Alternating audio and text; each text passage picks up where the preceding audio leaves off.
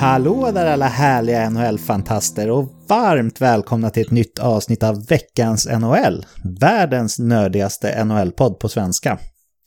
Det blev ju fler spelare än vad vi hade trott som fick byta klubb här sedan vårt senaste vanliga avsnitt, och vill ni höra mer om våra tankar kring alla byten som skedde på Deadline Day så släppte faktiskt jag och David ett extra avsnitt där vi gick igenom alla byten ett och ett, så det kan vi rekommendera om ni vill höra mer om det.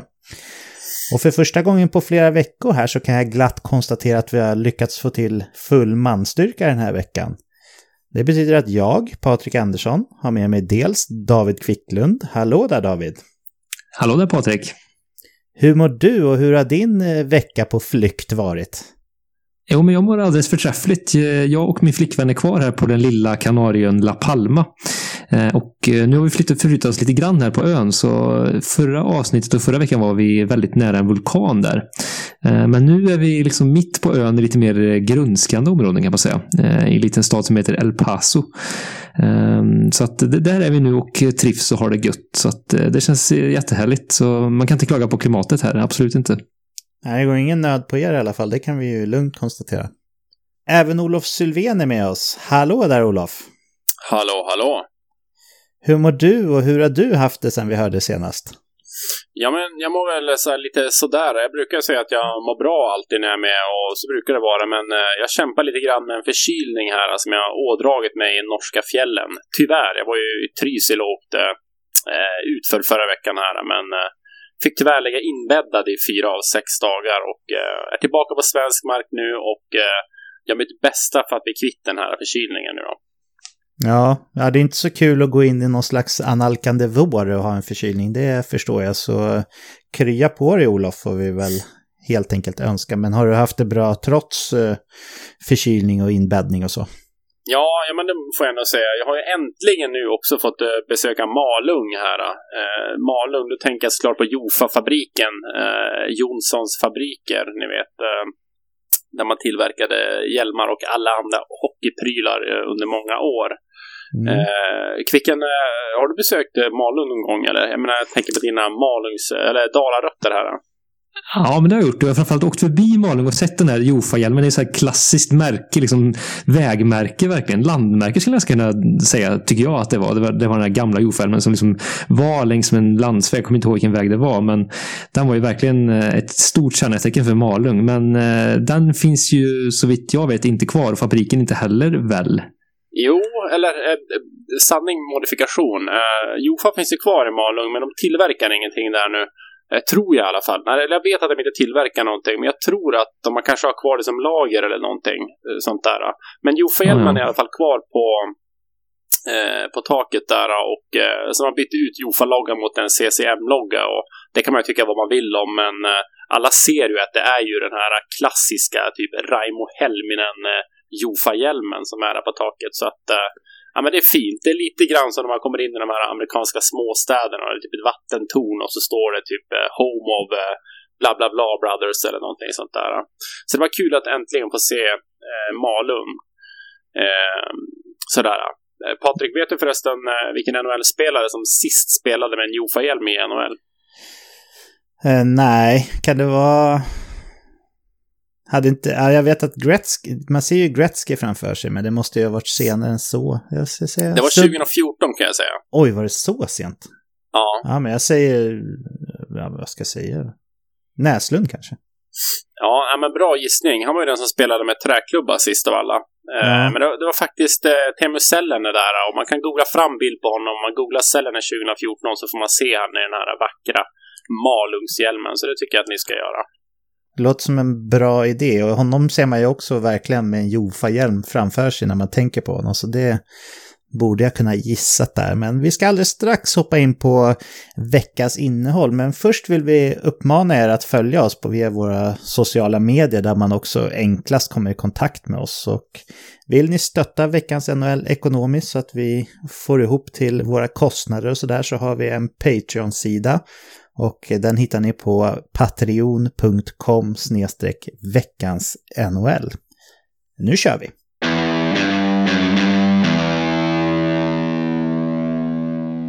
Vi sätter igång veckans avsnitt på allvar med snabba puckar.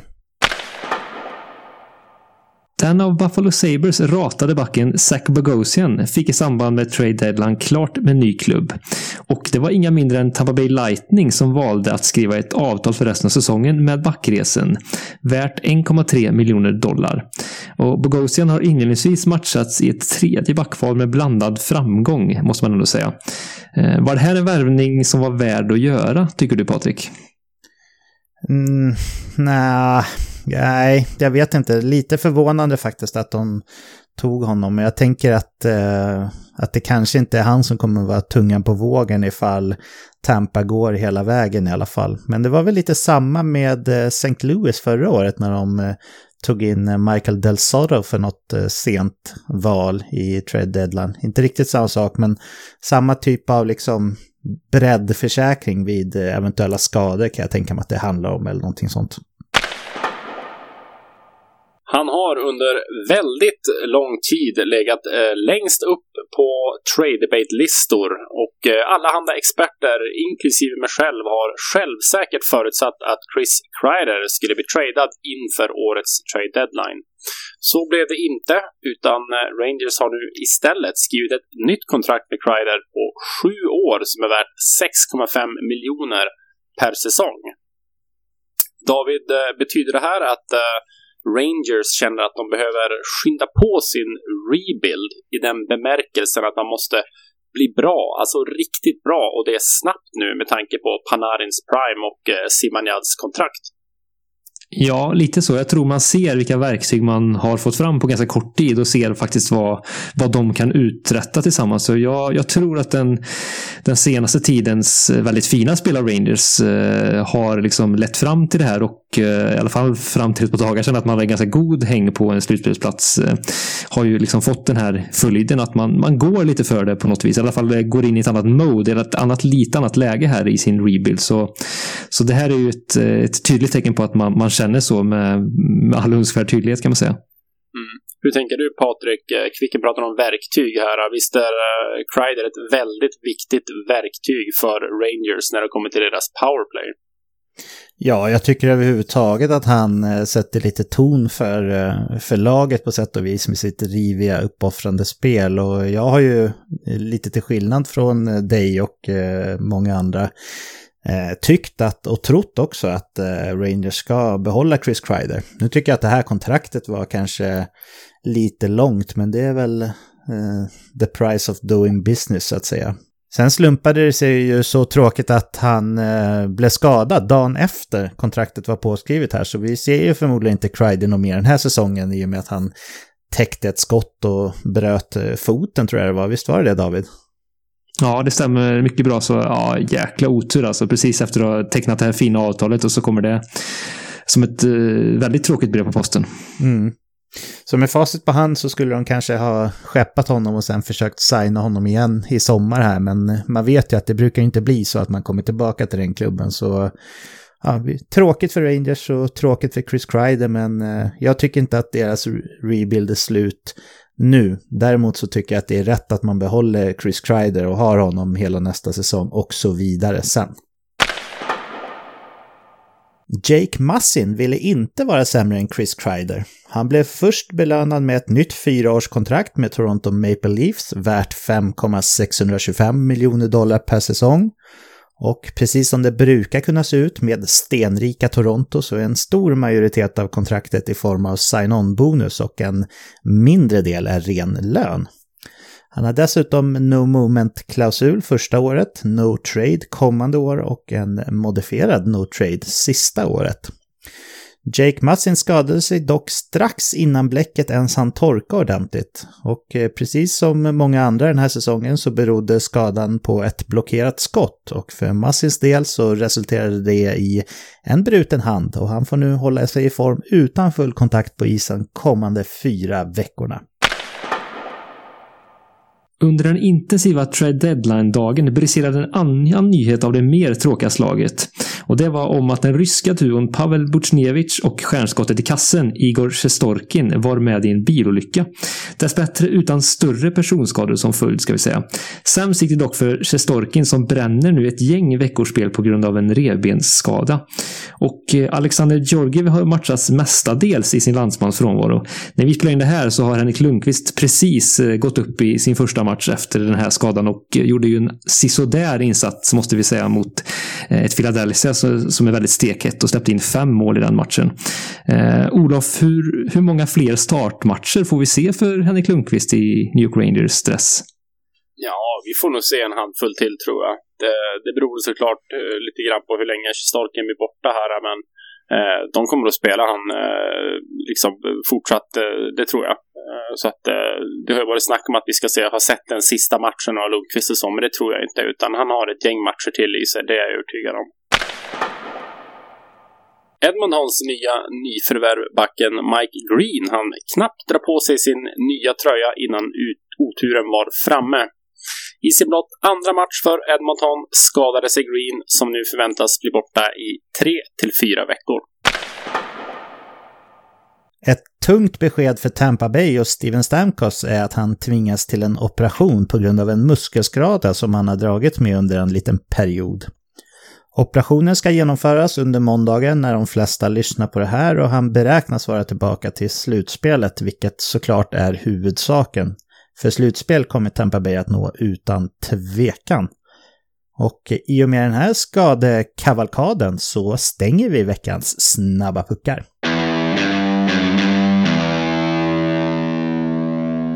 Då är det dags för oss att ta oss lite extra tid till att reflektera kring det som har hänt i ligan senaste veckan och bolla lite grann fram och tillbaka med varandra tankar och idéer.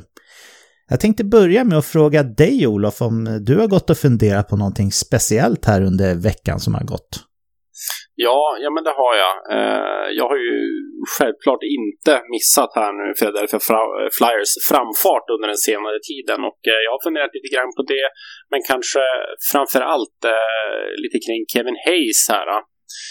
I veckan stod det klart att ett lokalt bryggeri uppkallade ett öl efter honom i Philadelphia, och det är ju en spelare som Philadelphias supportrar verkligen har tagit till sitt hjärta, och kanske med all rätta, för han har ju en fantastiskt fin säsong i Philadelphia. Han har ju verkligen fått upp ångan här.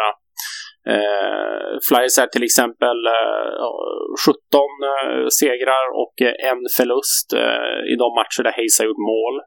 Han är på god väg att slå sitt tidigare målrekord på 25 mål som han gjorde i Rangers för några år sedan här. Flyers boxplay har förbättrats oerhört mycket i år, mycket på grund av Hayes, och han har också spelat en viktig roll i powerplay här. Och jag tycker att Hayes på något sätt personifierar det här nya Philadelphia, när man kanske tänker bredd och så framför en hård matching av lagets stora stjärnor och så. Och jag tänker att det här kontraktet som var ganska ifrågasatt inför Hayes skrev det här kontraktet kanske blev ett ganska bra kontrakt, priset är trots ändå. Hur tänker du där, David? Ska Flyers vara nöjda med det här kontraktet, eller tror du att det kan ändå liksom få bita dem i ämnen när man ska säga om några år? Ja, det känns ju väldigt långt, tyckte jag, framförallt när det skrevs. Och det är klart, med den här säsongen på hand, där Kevin Hayes ju faktiskt framförallt på slutet har ju varit riktigt het, som du är inne på där, så känns det ju betydligt bättre. Men längden tyckte jag var lite lång, och det kanske den är fortfarande. Sen är det klart, fortsätter han leverera det här spelet framgent här, så är det ju klart värt, även om man inte skulle göra liksom kontraktet ut. Jag trodde kanske inte att Kevin Hayes hade riktigt det här i sig, om man ska vara helt ärlig. Jag såg honom som en hyfsad liksom andra kedjespelare på sin höjd, ja, knappt det till och med, men han har verkligen växt ut till något mer i Philadelphia, tycker jag, och tar mycket ansvar, tycker jag, på isen och sådär. Så att en ledargestalt, och gjort sig väldigt bra i sin nya miljö, så det är klart. Ser man det så och så han kan bibehålla det här, så gör han det, och då kommer han leva upp till det kontraktet. Men jag vill se kanske lite mer, och vad han kan prestera även nästa säsong och även slutdelen av den här säsongen, när jag ropar helt hej då. Men just nu ser det ju helt okej ut ändå. Hur tänker du där, Patrik? Om vi kollar på nästa års free agent-klass, så är det inga kanoncentra liksom lediga sådär, och jag tycker om vi kikar på trade deadline det här året så är kanske Peugeot och Trocheck, alltså centrarna, är då kanske de bästa klippen som lagen har gjort här. Hur tänker du kring hur Flyers signade Hayes? Jo, de behövde ju en andra center, framförallt nu när inte Nolan Patrick har kunnat spela. Det vet jag inte ifall Flyers kände till redan när kontraktet skrevs. Det tror jag faktiskt inte, utan det känns som lite saved by the bell där i och med att man skrev det här. Men det enda jag har att säga egentligen om kontraktet är att jag tycker att det var välbehövligt för Flyers. De behövde ha den här spelaren på plats, men jag tycker att det är lite för högt pris för honom, och jag tror inte att han hade fått högre om han hade liksom väntat lite längre och gått ut på marknaden. Det var väl så att Kevin Hayes kom till Philadelphia ganska sent säsongen innan där, och eller man tradade till sig hans rättigheter på sommaren. Ja, precis. Han gick ju till Winnipeg, gjorde han där. Gjorde väl ett 20-tal matcher där, men fick väl ingen jättestor roll där. Sen tradade han, precis som du säger, till sig rättigheterna till någon som man skulle kunna skriva ett kontrakt med honom innan han blev free agent också. Ja, och det var väl det egentligen som jag tänkte, att han hade förmodligen inte fått ett större eller dyrare kontrakt någon annanstans, men Philadelphia satt i en situation där de har ett gäng spelare som börjar passera sin peak så att säga, eller har gjort det redan. Och ja, det finns ett par unga spelare som sitter på väldigt låga kontrakt, plus att man har ett av ligans absolut bästa kontrakt i Couturier. Så ja, det var ju helt rätt med facit på hand att skriva det här kontraktet, även fast jag kommer alltid tycka att det var lite väl dyrt för honom. Men sen kan det vara bra för Philadelphia, hur som helst. Mm. Ja, vi får se hur kontraktet spelas ut under kommande år här. Men de här 2 segrarna mot Rangers här under helgen har ju ändå nästan... Man ska inte ropa hej först man är över bäcken, men det ska mycket till nu om Philadelphia ska missa slutspel, eller hur känner du, Olof? Ja, lite så känns det ju som. Samtidigt det är ganska många matcher kvar också. Att, nu har vi sett Flyers i en enorm streak här. Vi vet ju från tidigare år att det är ju ett ganska streakigt lag, så att hamnar man i en negativ spiral här och börjar förlora ett gäng matcher, så säkert tycker jag inte att det är, men det är klart att så som situationen ser ut nu så ser det ju oerhört bra ut. Det känns ju nästan som att man kan utmana på första platsen i divisionen där, och snarare kanske än att få kriga sig till slutspel. Ja, så känns det ju nu med den här nuvarande trenden i alla fall. Vi får se. Hur är det med dig då, David? Finns det någonting som du vill lyfta här med dina poddvänner? Ja, det gör det absolut, och jag har också funnit ett väldigt hett lag för tillfället, och lika som Olof är en het spelare i det laget, och det här laget har gått 12-1 i målskillnad sina senaste 2 matcher, och det pratar jag om Minnesota Wild, och här skulle jag ta fram en spelare som verkligen har fått fart på alla sina verktyg och blivit en allt mer fulländad schweizisk armékniv, och då kanske ni förstår vad jag pratar om. Ja, det borde vara Kevin Fiala. Ja, men det stämmer ju helt rätt där. Och han leder faktiskt nu lagets interna poängliga, och framförallt i februari har han varit ruskigt het. Han har gjort 19 poäng på 14 matcher, varav 10 mål. Och det, ja, kul för Fiala. Jag såg inte riktigt det kanske komma här. Han hade en ganska tung start på sin tid i Minnesota Wild, men har verkligen fått att funka här senaste halvan av säsongen, skulle man kunna säga. Och är det hållbart då? Ja, skulle det faktiskt kunna vara. Hans skottprocent är i alla fall 12%. Så det är liksom, visst, det är inte superlågt, men det är inte superhögt heller. Och han är den också i laget som gör flest poäng i spel 5-mot-5. Så det är inte bara powerplay-produktion här, utan han producerar även gott i 5-mot-5-spel. Så jag tror faktiskt att det här kan vara ett litet större genombrott vi är på väg att se här för Kevin Fiala, som sagt, jag var inte helt säker på att hans NHL-karriär var på väg här för något år sedan, men nu känns det som att han har fått fyr på grejerna här. Vad tror ni om Kevin Fialas framtid där? Är han trots allt kanske en kommande, ska vi säga, stjärnspelare till och med? Vad tror du där, Patrik? Ja, först och främst så var ju vi allihopa rätt negativt inställda till traden där när Mikael Granlund gick till Nashville. Nu känns ju den helt okej för Minnesotas del. Granlund är ju också en bra spelare såklart, men Kevin Fiala är något år yngre, och ska han producera liksom i den här takten så är han ju en stjärnspelare. Nu vet jag inte vad jag kommer göra för predictions på honom i sommar när vi ska gå igenom Minnesota, men jag tror inte jag tror inte att vi har en point per game-spelare att göra med här. Framförallt inte i Minnesota kanske, som inte brukar ha den typen av poängproducenter. Men jag skulle inte bli förvånad om åtminstone jag tippar på att han kommer ligga på runt upp mot 70 poäng i alla fall nästa säsong. Och då är man ju kanske inte en stjärnspelare, men en bonafide topp 3-spelare i alla fall. Hur känner du, Olof? Ja, jag tror jag var inne på det här för några avsnitt sedan att jag tror att en stor del till den här förändringen som Fiala har nu, det har att göra med Bill Gullin. Jag tror att när han kom in i Minnesota här, alltså tydligt att då börjar man på något sätt en förändring inom laget. Tidigare har det handlat mycket om de här veteranerna, kanske om Granlund, om Zucker och Paris och så vidare, men jag tycker att det är tydligt att nu låter man de här yngre spelarna ta en större plats, och det tycker jag är jättekul, och det ska bli spännande att följa Minnesota nu nästa säsong här, vad som kommer att ske under sommaren. Vi vet att vi är 1 år ifrån en expansionsdraft till Seattle, och alla backar som spelar i Minnesota idag kommer inte att göra det under nästa år, så att det ska bli spännande att se om man bygger sitt lag och man lyckas kanske få in fler unga spelare, hur man tänker kring det här laget om man vill fortsätta att spela ett ganska så defensivt spel, eller man kanske till och med tittar på att man vill hitta en ny spelidé eller liknande. Ja, jag vet ju att Minnesota ligger dig lite varmt om hjärtat i alla fall, Olof. Det kan du erkänna, va?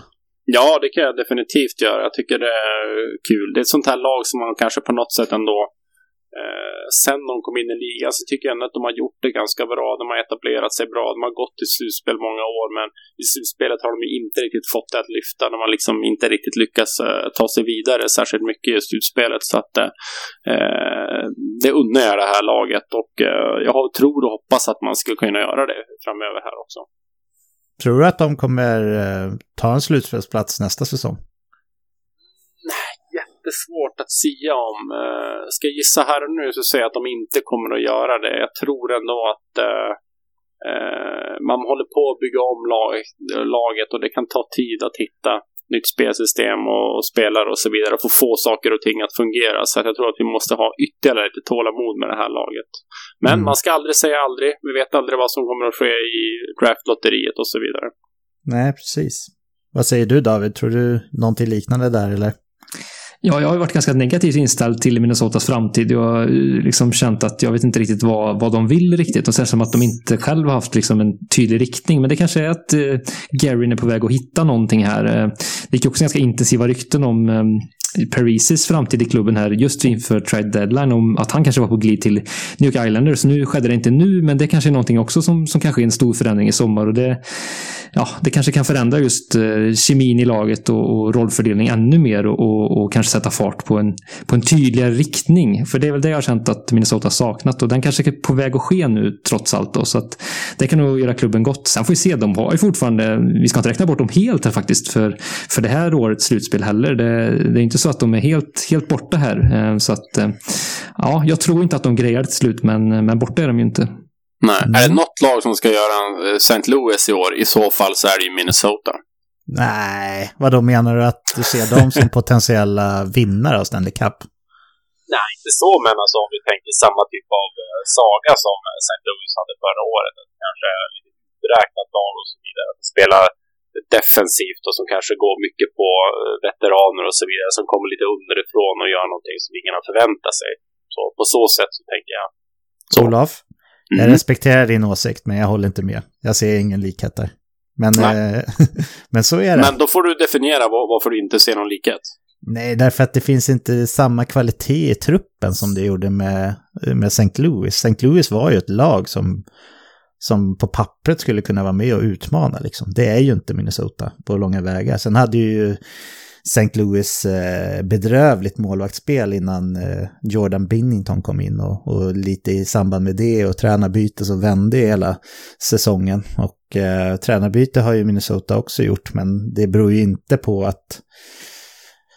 att de har underpresterat. Jag tycker snarare att de har presterat över vad jag hade för förväntningar på dem i alla fall. Så det är väl min definiering, om det var den du var ute efter där, Olof. Ja, absolut. Men det är ju ingen klockren kopia så, men jag tycker det finns likheter i alla fall. Ja, vi får se. Det kanske blir en Stanley Cup-seger i Twin City här inom kort. Man vet aldrig. Tack för de reflektionerna, killar. Jag kunde inte låta bli att notera Bobby Ryans succé-comeback här efter att ha varit borta från hockeyn ett tag på grund av alkoholproblem. Och jag tänkte att jag skulle göra en liten recap här på det vi vet om Bobby Ryan, hans problematik kopplat till bland annat alkoholberoende och hur han hade det under sin uppväxt, för att vi lättare ska kunna få en förståelse för hur stort det här verkligen var nu när han äntligen var tillbaka och gjorde sån succé. Då kör vi en liten Bobby Ryan recap här då, för att verkligen sätta oss in i succén som han gjorde. Bobby Ryan föddes som Robert Shane Stevenson den 17 mars 1987 i New Jersey. Hans föräldrar Melody och Bob gav honom tyvärr inte någon lätt uppväxt eftersom att de hade stora problem kopplade till alkoholproblematik. Det var framförallt hans pappa Bob som gjorde livet svårt för unge herr Robert, som idag alltså heter Bobby. Han hade väldigt stora kontrollbehov och han ställde extremt höga krav på sig själv och sin familj. Inget var någonsin bra och det är inte lätt att vara en liten pojke i en familj där man aldrig kan få känna sig duktig eller att man har gjort någonting bra. Utåt sett så såg familjen Stevenson ut som vilken familj som helst, där pappan hade ett framgångsrikt arbete inom försäkringsbranschen och mamma Melody och sonen Robert tycktes ha det bra. Grannskapet kunde också konstatera att sonen i familjen hade en stor talang för hockey och landhockey, där han var mycket bättre än alla de äldre barnen i området till och med.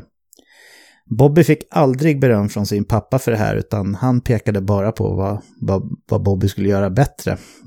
Men Bobby har berättat i efterhand att han själv åtminstone hade bestämt sig för att bli en framgångsrik hockeyspelare redan som ung pojke hemma i Collingswood, New Jersey, där de bodde.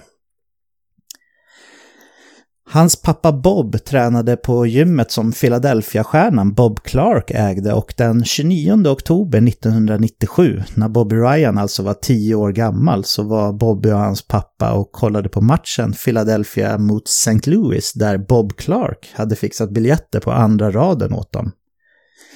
10-åriga Bobby, som var ett stort Philadelphia-fan, fick se sitt favoritlag förlora mot Blues den här dagen. Det var tyvärr inte på långa vägar det värsta som hände den kvällen som kommer att förändra familjens liv för all framtid. Pappa Bob körde hem sonen och såg till att han hamnade i säng och bestämde sig för att gå ut och dricka öl med sina kompisar. Det har slutat dåligt vid flera tillfällen tidigare när pappa Bob har varit ute på sina barrundor. Bara ett par månader tidigare så blev han till exempel åtalad för att ha startat ett krogbråk, anklagelse som han dock blev friad från i brist på bevis. Den här olycksaliga oktobernatten 1997 så hade pappa Bob satt in en inspelningsutrustning på familjens telefon för att han, som jag tidigare nämnt då, hade ett extremt stort kontrollbehov. När han kom hem från krogen så kontrollerade han utrustningen och blev otroligt arg när han kunde konstatera att mamma Melody hade ringt ett samtal sent den kvällen. Bob anklagade Melody för att ha köpt droger, någonting som Melody starkt förnekade. Som ni säkert har räknat ut vid det här laget så trodde inte Bob på henne, utan han exploderade i ett vredesutbrott som skulle få stora konsekvenser och dessutom splittra familjen Stevenson för all framtid i princip. Han misshandlade och ströp Melody allvarligt, och efter ett tag så lyckades Melody trots allt stänga och låsa en dörr som skilde Bob och Melody åt. Bob hade inte fått nog tyvärr, utan han valde att skruva bort gångjärnen och fortsatte sin allvarliga misshandel av Bobby Ryans mamma Melody. Tur i oturen här var att unge Bobby lyckades sova sig igenom hela misshandelssekvensen och märkte inte heller att det kom poliser för att gripa hans pappa efter att grannar hade ringt 911 och att en ambulans kom för att hämta hans svårt skadade mamma. Melody fick allvarliga skallfrakturer och inre blödningar, men överlevde tack och lov den här attacken från pappan. Bobby, som sedan länge förstått att hans familj inte fungerade på samma sätt som hans kompisars familjer, berättade för sin mamma att han inte hade vaknat under misshandel och att han älskade henne mer än någonting annat när hon kom hem från sjukhuset. Han visste dock inte att det här skulle förändra hans liv för all framtid vid det här skedet. Pappa Bob blev åtalad för försök till mord och flera andra åtalspunkter. Precis som med många andra dysfunktionella förhållanden och äktenskap så var det svårt för kvinnan, i det här fallet mamma Melody, att lämna mannen, som i det här fallet var pappa Bob. Melody vägrade samarbeta med polis och åklagare, men myndigheterna kände att det fanns tillräckligt med bevismaterial för att väcka åtal ändå. Bob och Melody ville inte att Bob skulle hamna i fängelse och därmed helt tappa kontakten med sonen och familjen, så Bob betalade borgen på $75,000 för att slippa ut, och han hade inte för avsikt att återvända till rättsväsendet för att få sitt fall prövat. Bob bytte namn till Shane Ryan och flydde till El Segundo, som är en stad som ligger i Los Angeles-trakten. Mamma Melody tog med sig sonen som nu fick veta att han numera heter Bobby Ryan för att återförenas med pappan som nu heter Shane Ryan. Bobby har berättat att de var så allvarliga när de berättade om hans namnbyte att han förstod att han aldrig fick säga sitt tidigare namn. Han behövde liksom inte höra det en gång till för han förstod att de menade allvar. Eftersom att pappa Shane och även resten av familjen nu var jagade av FBI kunde han inte ta ett vanligt arbete för att försörja familjen. Det var passande för hans del att försörja sig som professionell gambler. Han behövde ju hålla sig ifrån rättsväsendet varje dag och hålla ihop sin familj mot alla odds. Så i hans värld fanns det inget enklare än att slå oddsen även när det kom till betting. Bobby Ryan fick nu spela hockey i Los Angeles Kings juniorprogram och han var en exceptionell talang som hade alla möjligheter att lyckas på isen. Det fanns faktiskt personer i Los Angeles som tyckte att de kände igen den här pojken ifrån nationella turneringar, att de hade sett honom där, men eftersom att Bobby själv berättade att han inte hade spelat på nationell nivå tidigare så var det ingen som sa någonting, mest för att skydda Bobby i det här fallet. Familjen Ryan levde lite dag för dag i Los Angeles på flykt från de federala myndigheterna.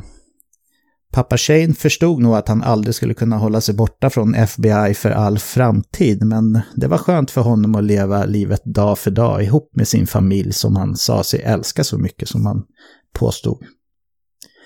År 2000 så gjorde pappa Shane ett misstag när han hyrde film och använde sig av ett kreditkort med sin gamla identitet skrivet på kortet. Personalen på videobutiken fick betalt och sa ingenting, men de kontaktade polisen eftersom att namnet på kreditkort och ID-kort inte matchade. Bobby vaknade kommande morgon av att FBI slog in familjens dörr och grep hans pappa som nu inte längre kunde gömma sig bakom identiteten Shane Ryan. Det var ju väldigt traumatiskt såklart för en 13-årig liten grabb att se det här utspela sig framför sig, och han har berättat efteråt att han kände sig helt tom när FBI förde tillbaka hans pappa till New Jersey där han skulle ställas inför rätta. Han tappade till och med lusten att spela hockey under en period eftersom att han kände sig helt tom inombords, har han berättat. Pappan blev till sist dömd till 5 års fängelse. Mamma Melody valde att bo kvar i Los Angeles med Bobby.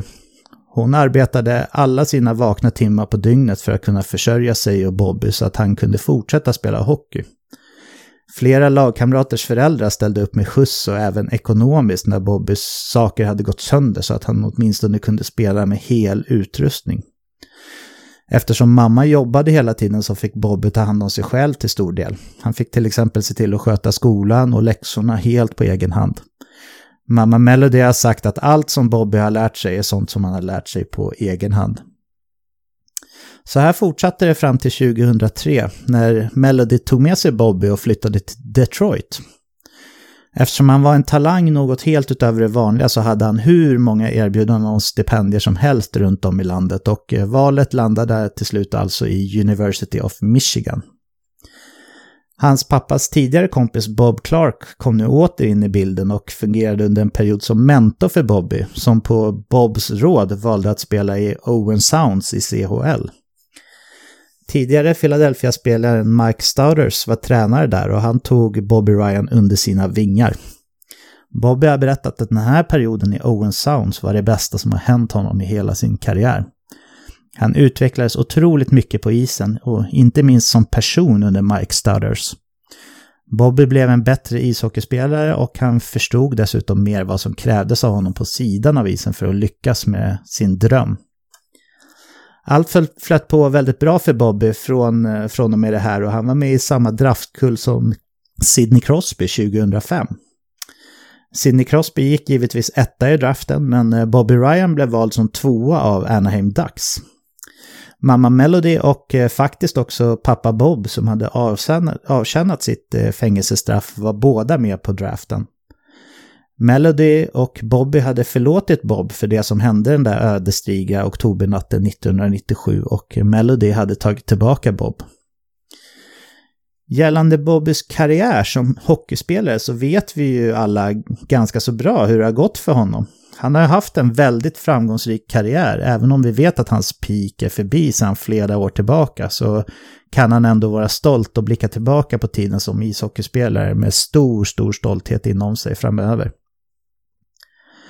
Det som var väldigt hjärtskärande för mig i alla fall var när vi i november fick veta att Bobby Ryan hade tagit timeout från hockeyn på obestämd tid av personliga anledningar. Bobby hade fallit in i alkoholträsket och har spenderat de senaste 3-4 månaderna med stenhård rehabilitering för att kunna komma tillbaka till hockeyn. Med tanke på hans uppväxt och historia så blir det såklart extra tungt att höra när en person går igenom en så tuff period beroende på just missbruk då. Men efter att ha lyckats besegra missbruksdemonerna inuti sig så återvände Bobby Ryan till isen och sitt Ottawa Senators natten mot fredagen den här veckan när Ottawa tog sig an Vancouver Canucks på hemmaplan. Hur gick det då för Bobby Ryan? Jo, redan 7:44 in i första perioden så ökade han på sitt lags ledning till 2-0. I tredje perioden var Vancouver på väg tillbaka in i matchen efter att deras nyförvärv Tyler Toffoli reducerat till 3-2. Men med 3:08 kvar av matchen så avgjorde dock Bobby Ryan med sitt andra mål för kvällen, och han är även med att sätta ett tredje för kvällen i öppen kasse 19 sekunder senare. Jag är visserligen en erkänt blödig person av mig, men jag kunde inte hålla tillbaka mina tårar när jag såg honom sitta i total lycka på bänken med sina ögon fyllda av glädjetårar.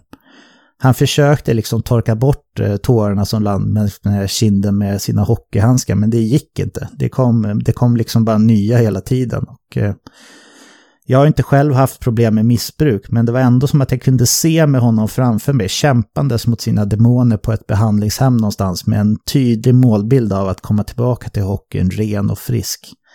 Och nu satt han här i slutet av sin comeback-match på bänken med tårarna rinnandes längs kinderna efter att ha avgjort för sitt Ottawa med ett hattrick.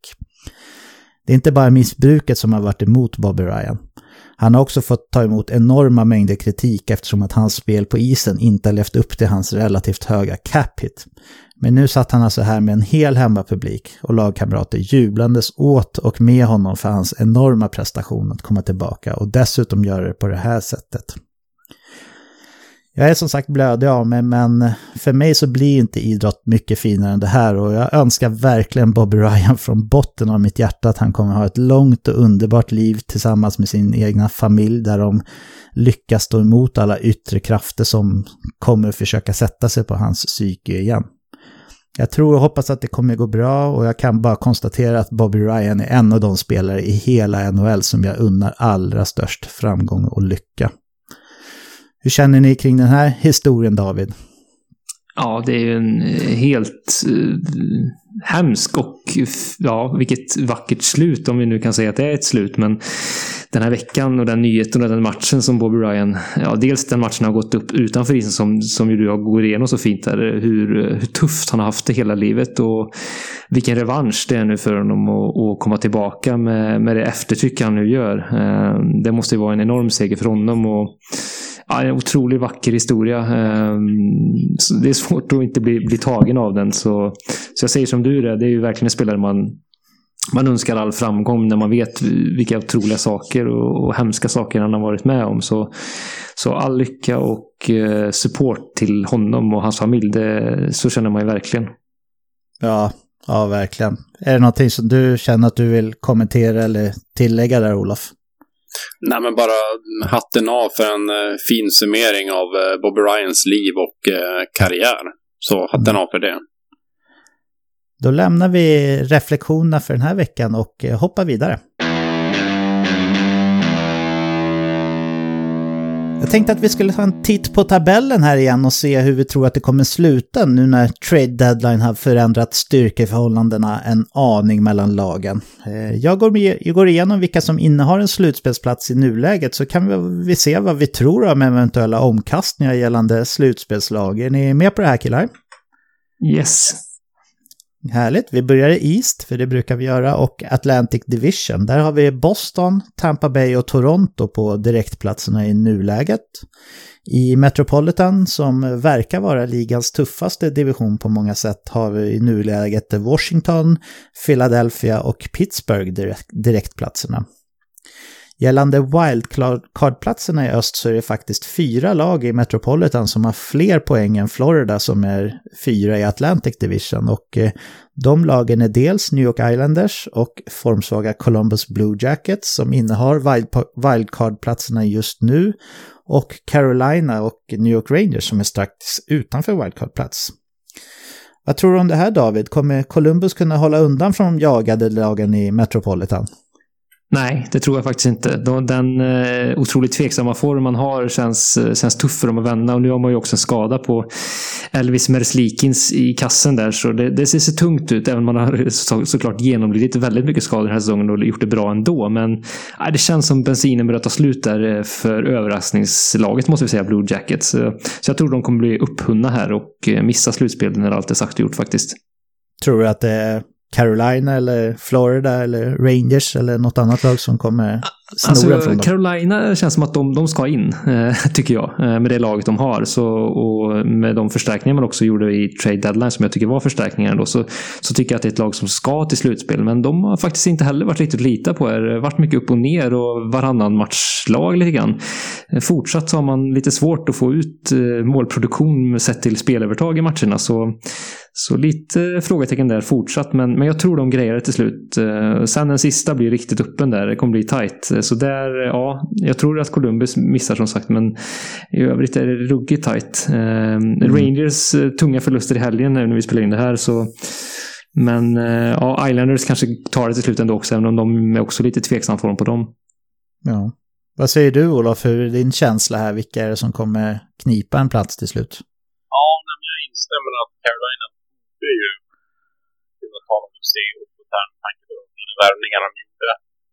Det ska bli intressant att fortsätta att följa Islanders här nu, som har haft en liten nedåtgående trend under en period här, om de kan lite studsa tillbaka, eller om det är det här Islanders som vi ser nu under den senaste tiden, om det är det som vi kommer få se i framtiden här också, om de kommer att sjunka ytterligare och kanske missa slutspel här. Så att, tror vi att Florida är med i matchen fortfarande, eller har de tradat bort sina chanser mer eller mindre? Nej, de tror jag definitivt är fortfarande med i matchen här, det tycker jag. Jag menar, så många poäng ligger inte de bakom, och jag menar, det finns ju ett starkt kapital av spelare här, och nu har de också gjort en trade som skakar om deras lag i grunden, så att och vi har fortfarande ganska många matcher kvar att spela. Florida ligger på 17 matcher kvar att spela här, så att det är väldigt mycket poäng att spela om, så att de räknar jag inte bort. Nej, men det ska bli intressant ändå att se hur det spelar ut sig där, för det är tufft i öst, kan man säga. Om vi hoppar över till väst då, så kan vi börja i Central Division, där St. Louis, Colorado och Dallas känns cementerade i topp 3. I Pacific så är det just nu Vegas i topp, följt av Edmonton och Vancouver. Här är det faktiskt 5 lag som slåss om de 2 wildcard-platserna inom 2 poäng. Vancouver är dessutom bara 1 poäng före Calgary som har första wildcard-platsen just nu, och 2 före Nashville som har andra wildcard-platsen. Närmast bakom Calgary och Nashville så hittar vi Winnipeg, Arizona och Minnesota. Vad tror du att det här kommer landa i, Olof? Jag tror att det här kommer landa i de lag som håller sig borta från skador och kan bibehålla den bästa formen i slutspurten här av NHL. Jag tror att de kommer att fixa det. Vilka lag det blir, det är ganska svårt att säga. Vegas har ju ett lag som absolut ska gå till slutspel och har ju visat på senaste tiden här nu att man också är det. Edmonton vet ju vad deras toppspelare kan göra. Canucks känns ju som ett lag som att många vill ha till slutspel, men ja, jag vet inte. Möjligtvis att de kan hoppa ner någon position till wildcard-platsen. Sen har vi Nashville också som vi delvis mer eller mindre fram och tillbaka lite grann under säsongerna här har ställt oss frågan om vi kan räkna ut dem. Nu har de visat att det är ett lag som man inte ska räkna ut. De har klättrat under den senaste tiden. Sen har vi också Arizona som gick benhårt i början av säsongen här. Vi har ett Winnipeg som jobbar stenhårt och kämpar på bra. Ett annat lag som också kan ta sig till slutspel. Sen har vi också nämnda Minnesota här. Så att jag tycker det är väldigt svåranalyserat faktiskt. Vilka lag som kommer att fixa det här. Hur känner du, David? Har du någon sån här lag som du tror på stenhårt? Eller är det så öppet som Olof och även jag känner att det är? Ja, men det är väldigt öppet, det är det. Jag trodde ju faktiskt på att Winnipeg skulle rycka åt sig ett bra utgångsläge när man hade en lång hemmamatchsvit, men man lyckades inte riktigt ta tillvara på det fina läget man hade där för att rycka åt sig en liten lucka. Så att nu ligger man efter igen här, så att deras form känns lite svagare tycker jag än flera av de andra lagen här. Så Nashville, ja, som jag var inne på, att de var nästan borträknade, men de har gått starkt, har några matcher mindre spelare än många andra lag, så att kanske att Nashville kommer greja det till slut faktiskt. Ja, de har ju en wildcard-plats just nu, så de har ju sina egna händer kan man inte säga. Men det är väldigt öppet här och det är ju väldigt svårt, framförallt i Pacific, undantaget Vegas då, som ju känns ändå som att de kommer ta hem den divisionen, så är det ju otroligt öppet alltså. Så ja, vi gör nog smart i att inte cementera någonting här, killar, utan vi kommer få all anledning att återkomma till slutspelsjakten här kommande avsnitt, tror jag.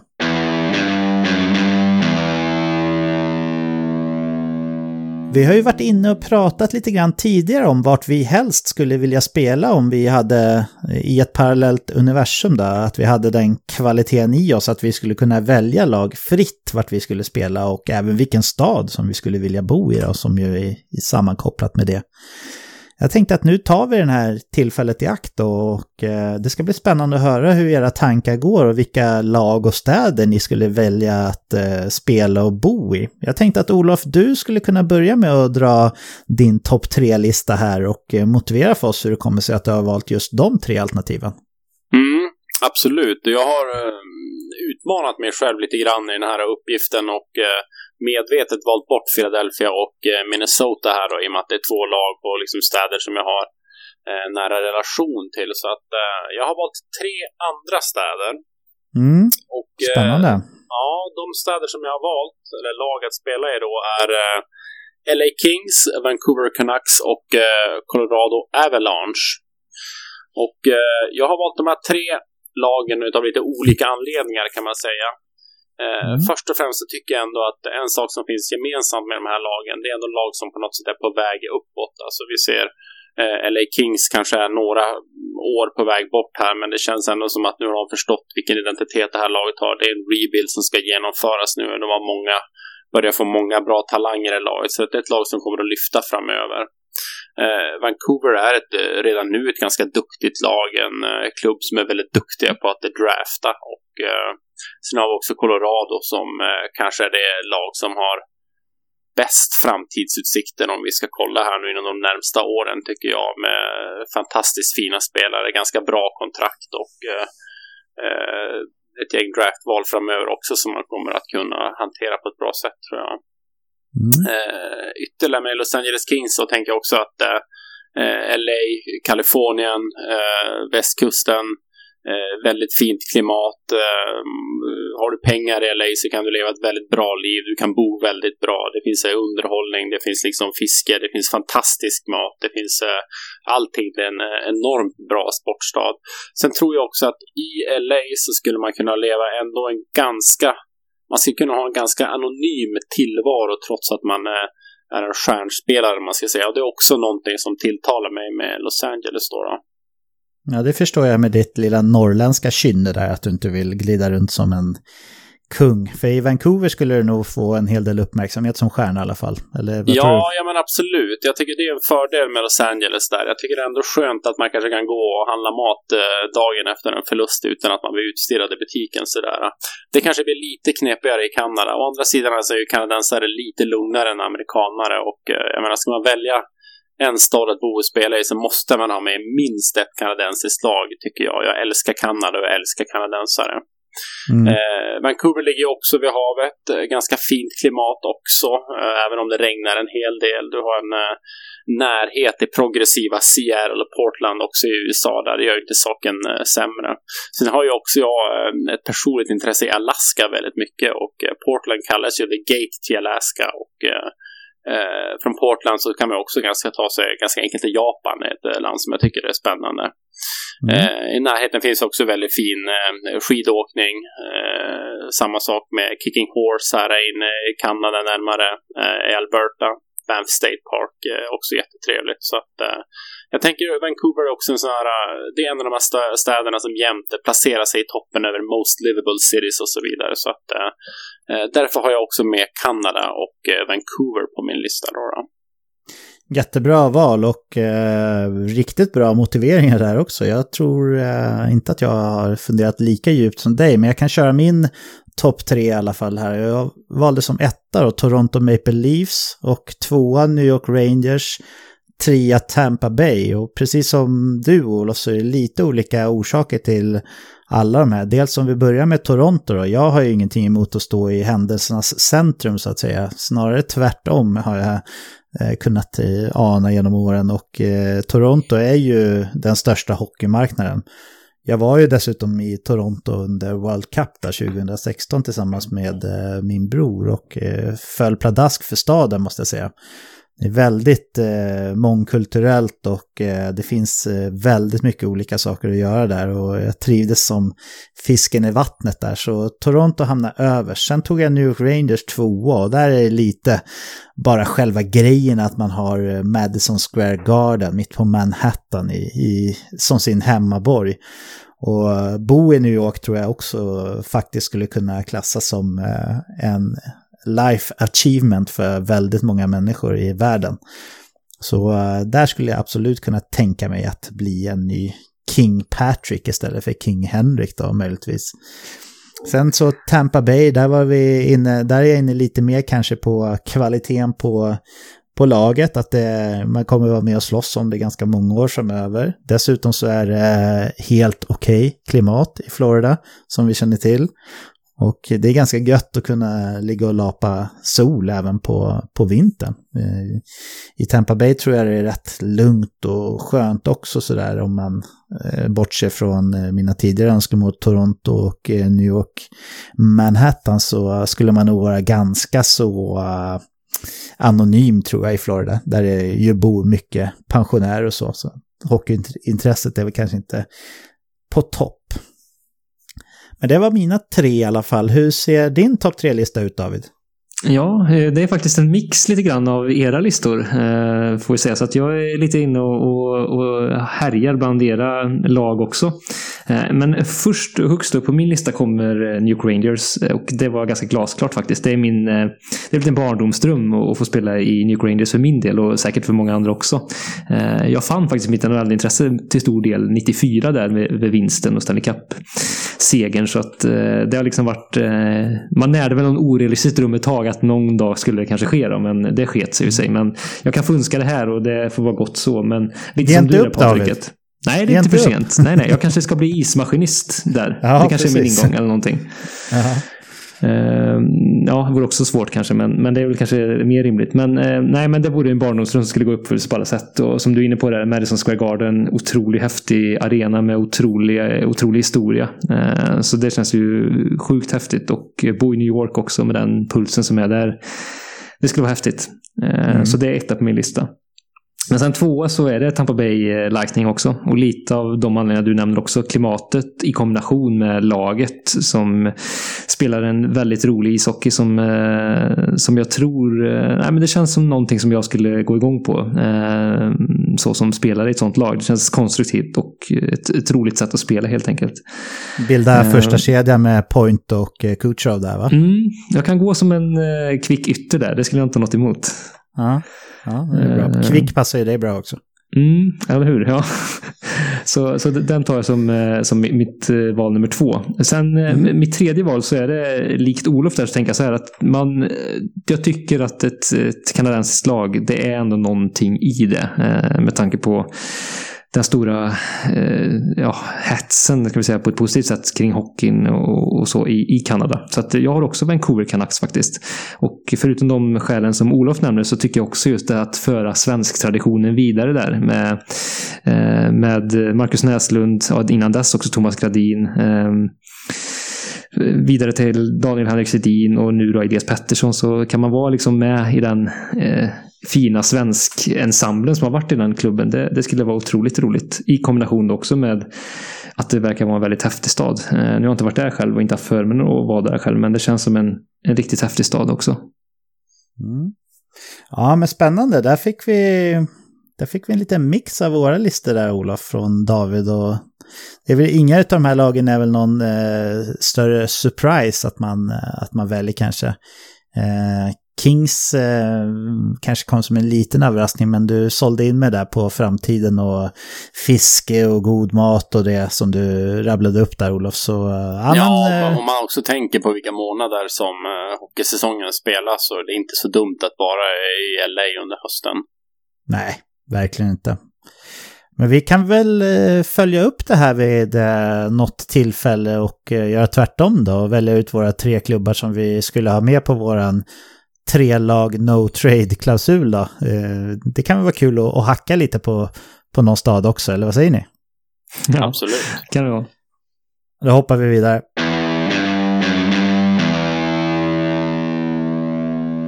Innan vi avslutar för dagen så ska vi också såklart köra fantasykollen. Här turas vi om att välja ett ämne som är kopplat till fantasyhockey, och turen har kommit till dig, David, att välja ett ämne. Så berätta gärna för våra lyssnare och även såklart för mig och Olof vad det ska handla om idag, vet jag. Ja, nu ska vi titta lite på vad som har hänt efter trade deadline och när krutröken har lagt sig i de olika lagen och vilka spelare som kanske har fått, dels efter de har bytt lag, vilka som kanske har fått ett höjt värde i fantasyhockey och kanske ett sänkt värde i vissa fall, och också tittat lite på några spelare som har blivit kvar i sina klubbar men har kanske fått en lite delvis annan roll här efter att andra spelare har lämnat. Så att jag har några spelare och några exempel här som jag tänkte ta, och så får ni gärna ge inspel om ni har andra spelare i respektive kategori. Ja, men kul ämne, David. Ja, men det känns ju högaktuellt tycker jag, och det är också en såklart nu kanske hade man varit på det direkt liksom efter traderna, så kunde man göra lite fynd, och det kanske fortfarande finns chansen för vissa GM i vissa ligor att snappa upp någon av de här spelarna i alla fall.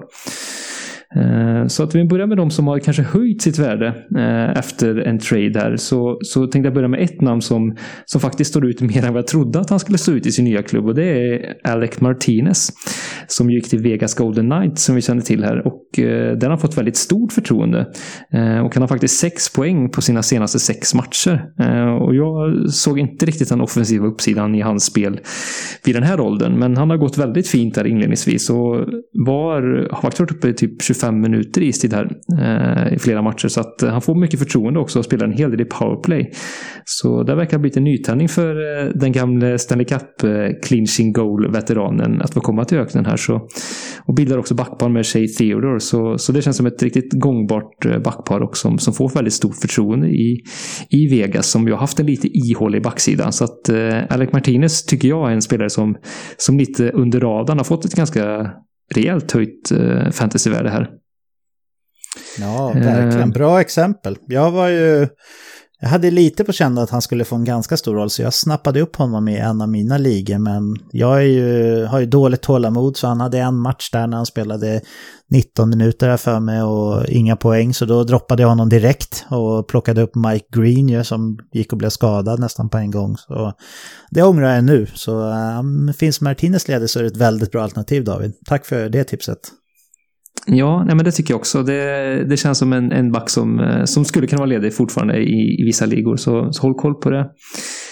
Sen en annan back som har fått ett ökat förtroende och skulle kunna bli en fantasy-stil om man har lite tur här och man kan hitta självförtroende framförallt, och det är Erik Gustafsson som ju blev tradad till Calgary Flames.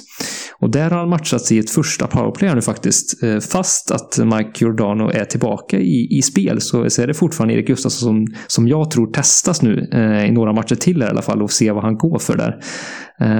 Så det skulle kunna vara en chansning som kan vara värd att plocka upp och som jag tror kan få ett rejält höjt värde här. Om, som sagt, han kan inte självförtroendet. Han känns lite stukad här fortfarande. Men det skulle kunna bli en bingo om man kan hitta lite medstuds och få med sig något poäng i powerplay som jag tror är viktigt för honom. Så det kan också vara en spelare som jag tror kan få ett höjt värde här. Mm. Ja, verkligen. Jag kanske har på känn att han inte kommer göra braksuccé i powerplay 1 där, så att gamla goda fina Mark Giordano får chansen igen, men det är en väldigt bra chansning om man finns tillgänglig så här sent på säsongen och plocka upp, så också det är ett bra alternativ. Vad tror du om Erik Gustafsson i Calgary, Olof? Nej, men jag tror också det är en spelare man kan plocka upp och chansa lite grann på. Vi vet ju också att det finns ju öppna platser i Calgary, deras backsida under nästa år här, och det är klart det är fullkomligt logiskt för Calgary att ge Gustafsson chansen här, att verkligen försöka ge honom en stor roll och få honom att lyckas här, för att eventuellt då kunna skriva ett nytt kontrakt med honom kanske nästa år, så att han kommer nog få chansen ett tag framöver, det tror jag. Ja, ytterligare ett bra alternativ, David. Ja, men tack. Sen har jag också några yttrar som jag tänkte ta lite snabbare här. Jag nämnde dem i en klump, så får ni se om ni går igång på någon av de här mer eller mindre. Men det är i alla fall några spelare som jag tycker har höjt sitt fantasyvärde ganska så mycket här. Och det är ju Tyler Toffoli. Det känns ganska glasklart tycker jag.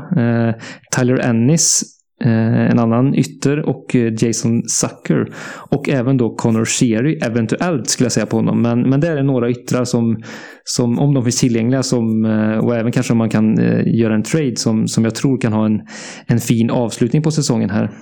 Är det någon av de här spelarna som får er att gå igång så att säga? Ja, det är intressant. Jag ska se hur Connor Sheary kommer att matchas framöver i Penguins här. Zucker har gjort det bra när han har fått spela med Crosby, vet vi här, och Sheary har ju haft tidigare under sin tidigare session i Pittsburgh framgångsrik tillsammans med Crosby, så att ja, vi får se hur det blir där. Det är en situation man definitivt ska hålla ögonen på. Jag gillar ju Tyler Toffoli i Vancouver. Jag ser väl ingen anledning egentligen till att Toffoli inte ska kunna prestera lika bra som JT Miller när han får spela tillsammans med Elias Pettersson och just JT då. Och JT Miller är en av säsongens absolut största överraskningar för mig. Sen så tänker jag nästa säsong så kanske inte vi pratar riktigt samma värde på honom om när Brock Besser är tillbaka ur ett fantasyperspektiv, men jag ser ändå fortsatt högt värde i honom även i en andra kedja med Bo Horvath. Men just nu så ser jag Tyler Toffoli som en i princip point per game-spelare under resterande del av fantasy-säsongen här, så den går jag igång på. Tyler Ennis, ja, han har ju matchats ihop med Andreas Athanasiou med Connor McDavid, men frågan är om han kommer behålla den platsen verkligen. Det känns lite osannolikt, men han är ju en kvick spelare som dessutom har en del väldigt framgångsrika säsonger, inte minst i Buffalo då. Så ja, varför inte? Det är helt klart värt en chansning nu. Sen får vi se hur det går med den kedjan helt enkelt. Connor Sheary, nej, jag vet inte. Får han spela vid Sidney Crosby? Får han spela vid Sidney Crosby så är det ju absolut ett intressant alternativ. Jag tror inte att han kommer slå sig in i någon slags powerplay i alla fall, även om han får spela i 5-mot-5 med Crosby. Men får han det så är det ett alternativ för mig, det kan jag säga. Ja, men intressant och tack för inputen där. Sen är det ju också ett gäng spelare skulle jag säga som har tradats nya klubbar som har sänkt sitt fantasyvärde lite grann. Och jag tänker framförallt på 2 spelare till att börja med här, och det är ju forwardsduon som har gått till Tampa Bay Lightning i Blake Coleman och Barclay Goodrow, som ju nu antar lite mindre roller än i sina tidiga klubbar där de var uppe på man matchades ungefär 20 minuter per match mer eller mindre, de här 2 spelarna, men nu har man mindre roller i ett stjärnspäckat Tampa Bay, så det känns väl ganska givet för mig att de tappar rejält i sitt fantasyvärde. Framförallt Blake Coleman som ju har haft en fantastiskt fin fantasy-säsong, ska vi säga. Han har presterat väldigt bra på isen också, men har varit en riktig stjärnspelare i fantasy-sammanhang här i mångt och mycket. Så det är en spelare som sänker sitt värde rejält som jag ser det. Ja, det håller jag verkligen med om. Båda de där 2. Framförallt Blake Coleman som ju var lite av en fantasy-gud under fram tills att han blev tradad. Där tycker jag faktiskt att det sitter inte och tryck på honom eller Goodrow, utan droppa dem och plocka upp någonting som är mer intressant på free agent-marknaden här, för annars så snoosar ni, skulle jag vilja säga. Vad säger du om det, Olof? Ja, men ursäkta, det låter rimligt. Sen tycker jag det ska bli väldigt intressant att se hur Vincent Trocheck kommer att leverera i Carolina här. Det är ju en spelare som vi vet kan vara ytterst relevant i fantasyhockeyn, men har haft 2 ganska skakiga säsonger här nu, så att det ska bli intressant att se hur han lyckas i Carolina. Det är väl inget offensivt lag på det viset, men å andra sidan, det är en ny miljö och han är en skicklig spelare, så att det är en situation som jag också håller ögonen på. Det känns som att han hade möjlighet i alla fall till att ha bättre wingers i Florida, tycker jag i alla fall. Men sen så kan man hitta kemi med andra spelare och sådär.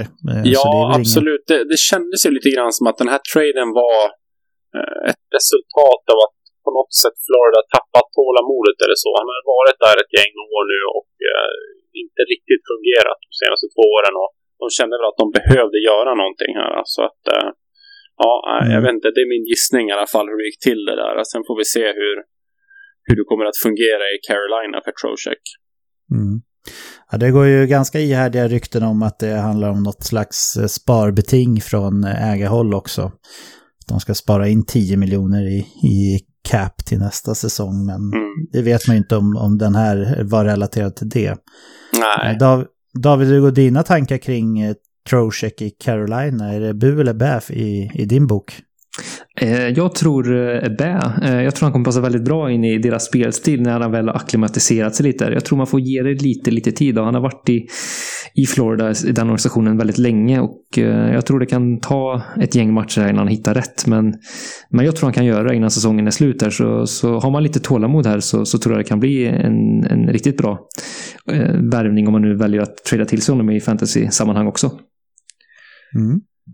Ja. Hade du någonting annat på lager som du ville lyfta något namn, David, eller är vi nöjda där? Ja, jag hade ju också en liten tredje kategori är spelare som kan ha höjt sitt värde. Och då sneglar vi åt de här, jag ska inte säga skräpgängen, då får vi lite elfans mot oss här. Men det finns ju ett par lag som var ganska tydliga sellers här vid deadline, och där faktiskt en del andra spelare nu får ganska stora roller i de här klubbarna efter det. Jag tänker på Ottawa, där har vi pratat om Bobby Ryan, och han kan vara en chansning värd att ta. Han har faktiskt matchats över 20 minuter i de här matcherna han har varit tillbaka i klubben, och gjorde ju hattrick, och det känns som att han nu hela laget inte spelar för honom, känns det som. Så att ja, det känns som en fin story, och också någonting man skulle kunna rida på i fantasy-hockeyn också. Och även då tycker jag, om vi pratar Ottawa som faktiskt har gått helt okej nu, just nu faktiskt. Kanske tack vare den storyn till viss del. Men Connor Brown kan också vara en spelare att hålla faktiskt lite koll på. Han får väldigt stort förtroende och gör det riktigt bra och producerar ganska mycket poäng. Så det är också en spelare att ha lite pejl på där. Också en lite... om man vill vara riktigt så hipstrig och chansar rejält, så har ju också Josh Norris kallats upp från deras AHL-lag här, och han har ju smält in 30 baljer i AHL-sammanhang och leder väl, som jag inte missminner mig, AHLs småliga, så det kan också vara en chansning väl att titta på faktiskt. Ja, tittar vi på ett annat bottengäng så finns det också kanske lite fynd att göra. Och då tänker jag på New Jersey Devils som ju också var en stor säljare här vid trade deadline. Och där har jag framförallt en spelare som kan vara värd att titta upp. Och det är ju Nikita Gusev som efter att ha matchat ganska sparsamt här faktiskt stora delar av säsongen. Och inte alls haft en poängutväxling jag såg framför mig kanske inför säsongen eller hoppades och trodde på, så har han kommit igång rejält nu på slutet och får mer förtroende nu också. Spelar uppemot 19-20 minuter faktiskt i vissa matcher så att, och producerar bra med poäng, så det kan vara en spelare att hålla koll på i Devils. Och en sista spelare i Devils som också kanske är en liten dark horse som smyger lite under radarn men som också kan vara väl värd att chansa lite på nu är Jesper Bratt som också går riktigt bra. Gör mycket poäng just nu och har någon form av hot streak just nu i alla fall. Vi får se hur länge håller i sig, men Devils går överraskande bra som lag också, så kanske att de kan spela skapligt i alla fall under slutet av säsongen här trots visst manfall efter traderna här då. Mm. Ja, men bra alternativ. Gusev framförallt är någon som jag tycker inte ska vara tillgänglig i någon liga faktiskt, utan han är en av deras absoluta toppspelare nu efter allt som hänt kring laget. Och vi ska väl avsluta fantasykollen här, men vi kan väl bara nämna det att Olof fick ju avvika här på grund av otur med teknik kanske vi kan kalla det. Så han kommer inte kunna kommentera dina Devils-val här, men jag tycker att det är bra alternativ, helt klart. Vad tror du om en Dustin Brown i Los Angeles? Kan det vara värt någonting nu när han har fått spela med Kopitar och Iafallo efter att de tradade iväg Tyler Toffoli? Ja, det kan absolut vara. Han har gjort det rätt bra här också faktiskt, ska sägas. Så att varför inte? Jag tror han hade också så här, jag tror senaste matchen en 5-6 tacklingar igen. Så att det var den gamla Dustin Brown som var med i matchen igen och spelade över 20 minuter och gjorde väl 1+1 också. Så att nej, det kan absolut vara en ganska trött chansning, men ändå en bra spelare att plocka in i det här läget. Ja, varför inte? Så här sent på säsongen är det svårt att hitta fynd, får man säga. Så man får gräva djupt om man ska kunna förbättra sitt lag. Så är det faktiskt. Ottawa-spelarna där gillar jag verkligen. Framförallt om man tänker på ett streamingperspektiv. När Ottawa har okej spelscheman, alltså att de har off-day-matcher eller att de har många matcher en vecka, så tycker jag att alla de som du nämnde där, framförallt de två första då, såklart är väldigt intressanta med Bobby Ryan och Brown. Så bra alternativ, och du och jag, David, vi syr väl ihop fantasykollen för den här veckan och hoppar vidare. Okej, då har vi ett avsnitt ännu en vecka här, och jag vill tacka er båda, även fast Olof kanske inte är med oss just nu då, för en härlig söndag med gött NHL-snack här. Och det är en ynnest för mig att ha så fina bollplank att tillgå som er killar. Tack också såklart till alla er som lyssnar. Ni betyder otroligt mycket för oss, och det är en ära att ni väljer att knappa in på veckans NHL i era poddspelare. Glöm inte att trycka på prenumerera-knappen också, så att ni inte missar när vi får för oss att släppa ett extra avsnitt eller något sånt som händer den här veckan då. Men i och med det, då finns det faktiskt bara en enda sak kvar att säga, och det är hej då! Hej hej!